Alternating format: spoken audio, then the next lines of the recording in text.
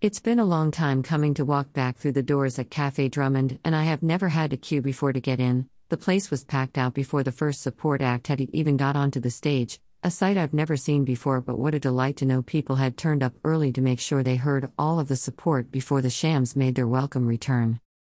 This is the second time I've seen Shambolics here with my bro Michael, back in 2019 and here again for the second night of their sold-out Scottish tour. And if it's dreamy rock and roll we were after on a cold autumn night in Aberdeen, then that's exactly what we got. They were amazing before, but if it's possible, they've got even tighter as a band, and with a new edition of Scott on the keys, they blew us away. We got in and found the Monza Express lads before General Winston took to the stage. I spied Phil Carlietta in the crowd and thought to myself, this is some amount of Scottish talent all in one place. I had been delighted to see more love and awareness of the Shambolics over the lockdown, having seen them before the world went mad, and no doubt their incredible covers pulled in the followers, and having recently watched their polished TRN SMT set as well, I was expecting it to go off, and that it did. A sold-out Drummonds even had a barrier up at the stage, cause us Aberdeen lot know how to cause a riot. We didn't just come here for the Shams though, as being pals with the Monza Express lads. We were absolutely delighted seeing them on the bill and knew they had been jamming over this last wee while and would be eager to get up there at all the emotions of being back together in the city after such a long time.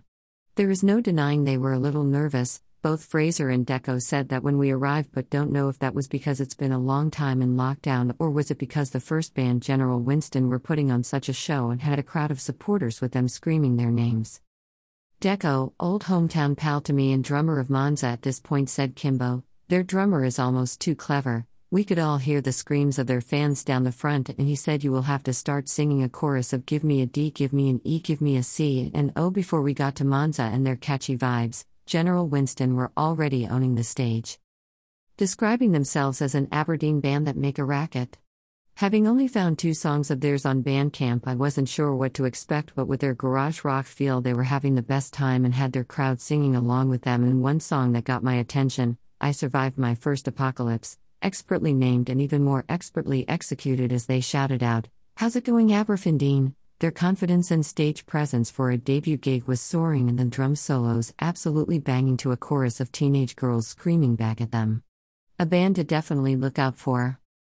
The Monza lads quite rightly thanked G. Winston for their efforts before kicking off their set with Lady Bell, treating us to some familiar tunes but with a couple of new ones thrown in, of which the last one I hope they are recording soon.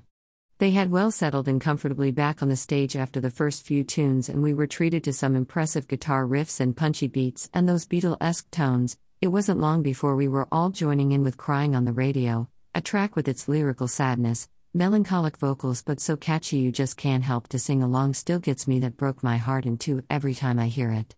It will always be something special. That it was lovely to see some dedicated fans in their Monza merchandise and choruses of the Jangly and the Sunshine being sang back to them down the front, a nod to their guitarist Sean, who, having had a knee operation in recent weeks, managed well to stay standing and belt out a number of riffs, layering beautifully with Fraser while he belted out the classics. They were finding their stride, and the final song, Can't Figure You Out, was my favorite of the night. The crowd was loving the beat and the epic drum fills from Deco, who was sweating at the back cause the fan had been placed beside Chris on keys. It was then 10 p.m. already and Shambolics made their entrance. What you saying, Aberdeen? No stage is big enough for these lads. They are and were phenomenal from start to finish. The melodies absolutely spot on, Jake on the drums, I've never seen the like. Performance tight and the crowd making out we're at a festival with people up on other people's shoulders at one stage as they belt out Chasing a Disaster, and the roof almost came off, sharp as a razor indeed. An absolute triumph to hear live, and when they threw in some covers including Better Off Alone and some Fleetwood Mac, the place was absolutely bouncing. But before we knew it, When She Goes Home was the last song of the night. There was a full roar of applause and appreciation for the Fife Rockers. And everyone mouthing the words incredible. A wonderful night of rock and roll, 3 bands you definitely haven't heard the last of, and it was bloody lovely to walk the familiar Belmont Street and see live music back to the Granite City. Well done, lads. Shambolics. Peace and love. Kimbo.